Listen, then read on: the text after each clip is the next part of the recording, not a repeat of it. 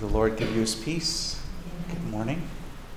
I love this feast day of St. Luke, and I love thinking about all of the people, the pivotal players in the early church. You know, we have Jesus choosing a group called the 12 Apostles. We know who they are, right? Starting with Simon Peter, the first pope, ending with Judas Iscariot, the traitor. And there's certain situations that involve that group, the 12 apostles. We've got another group which we hear about in today's gospel, the 72 disciples. It's a different group.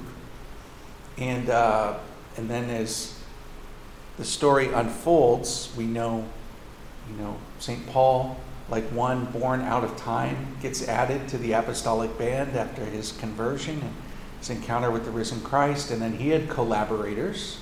There were other people, some of their names we know, like in the first reading here. St. Luke was one of those. He might have been one of the 72 disciples. He might not have been. But we certainly know he was a friend and companion of St. Paul.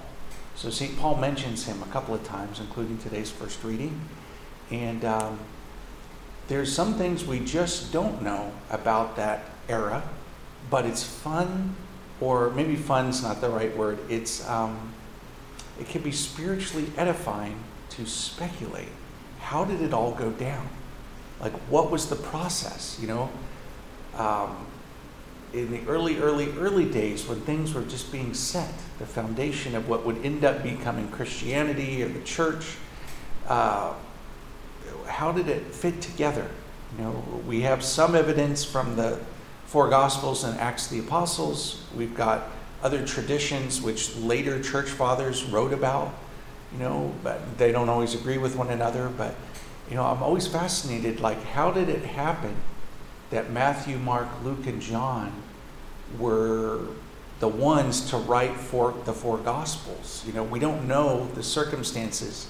There is a tradition that Matthew might have been taking notes even during the time of Jesus' preaching, and that the original form of the Gospel of Matthew was in Hebrew, and then it got translated into Greek, almost immediately, and then Luke and Mark were in Greek, and then everybody seems to agree that the Gospel of John, which is kind of different from the other three, would have come a little bit later.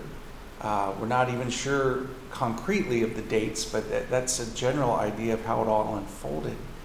And who are these people, and how did it all fit together? So there are a couple of words that we find in the gospel today which I think are loaded with theological meaning. Can I point them out? Okay. The Lord Jesus appointed 72 disciples whom he sent. So the word appointed. And we find that same word even in the Old Testament, that there were people that God was appointing. It's a technical word. They weren't elected like we do in our country, where they take a poll and we can elect your leader. God appointed leaders, chose them and appointed them and sent them. Those are very meaningful words that God has, this is part of how God has been at work in the world. He's chosen, appointed, and sent particular people. The Gospels even say that Jesus was sent by the Father. That's why he came. He is the apostle of the Father. The word apostle means to be sent. And Jesus then will say, as the Father sent me, so now I send you. It's interesting that this dynamic of God working in the world by choosing, appointing, and sending people is an extension of something that's in God himself, Father, Son, and Holy Spirit. I've been recently studying Trinitarian theology in one of my classes, and I'm not going to get into that because that's a whole other world, but although there is one God, there is three persons in God, and this description of how the Father, the Son, and the Holy Spirit relate to one another is the languages proceeding or going forth from. The Son comes from the Father, the Spirit comes from the Father and the Son. And somehow what's happening there within the Godhead of the Trinity spills over into creation when God sends his Son. And then when Jesus arrives and he establishes the church, he sends official representatives, delegates, ambassadors, emissaries. There's a number of words we could use. And where do we find this dynamic at play today? Well, in a couple of places. Obviously, the Pope, the bishops for every diocese, and a priest or a pastor of every parish. He doesn't show up on his own, like I've decided to come here. You're chosen, you're appointed, you're sent. And the same thing happens in religious life, huh? That's connected to our vow of obedience. We don't choose where we're going to live. We don't choose what ministries we're going to do or apostolates. We are sent. So in your case, if you want to draw the line of the authority here, you are sent by God through the ministry of your superior, your servant, Mother Lucille, who is then appointed in some way, delegated to the authority that she's in by Cardinal Dolan, who's a bishop, whose ordination traces back in apostolic ascension. So it all fits together. Isn't that beautiful? I love the way the Sisters of Life do it. They're very explicit about the way Mother Agnes gives the assignments to the sisters. They don't say, well, my assignment is, or, like in the military, you get your marching orders, The way they word it, which is so beautiful, is my mission. Everything is like my mission. And then she gives a flowery little description to each sister. I am sending you to live and minister at such and such convent, and to live our charism by enhancing the dignity of human life in this or that ministry or apostolate. It's kind of very intentional and explicit and biblical. I love that, because that's really what's happening in our vows, especially the vow of obedience, that we, in our lives, even if you're just a novice, we are being caught up into the coming of God's kingdom.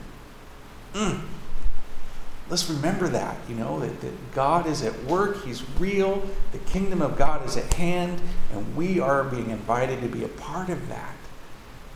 He is choosing, he's appointing, he's sending. We are on a mission from God. There's great meaning and value to what we're doing in our lives, where we're living, and our ministries, and whether it be, the ways that we live our vows, especially obedience. We don't show up in our own name to do our own thing, but we receive, right? There's a spirituality of receptivity here that we receive from the Lord through the channels of the structure of authority that he established. We receive his will. We receive his guidance. We receive his direction. We are, for the lack of a better term, we are empowered. We're sent forth. In some ways, a little of that happens at the end of each Mass, right? The priest says, go. Go. Every Christian, by their baptism, is being sent to bring the kingdom. I love this little line where Jesus is sending them ahead of all of him to all the places he wanted to go. We could see that, sisters, in our own lives, that as we go forth in our day, and we hit the sidewalk, and wherever our feet take us, that in some way we are preparing the way for the Lord. I love that kind of spirituality. Prepare the way of the Lord. That's what it's about. That's what we're doing. And so on a feast day today, like the Feast of St. Luke, is one of these guys, author and evangelist, one of the Gospel of Luke, Acts of the Apostles, companion to St. Paul. He was somehow part of the early days of the church, and that we could see those dynamics at play in our own lives, that we may strive to be faithful and to march forward with confidence, that we know who we are and what we're about and who we represent. Amen.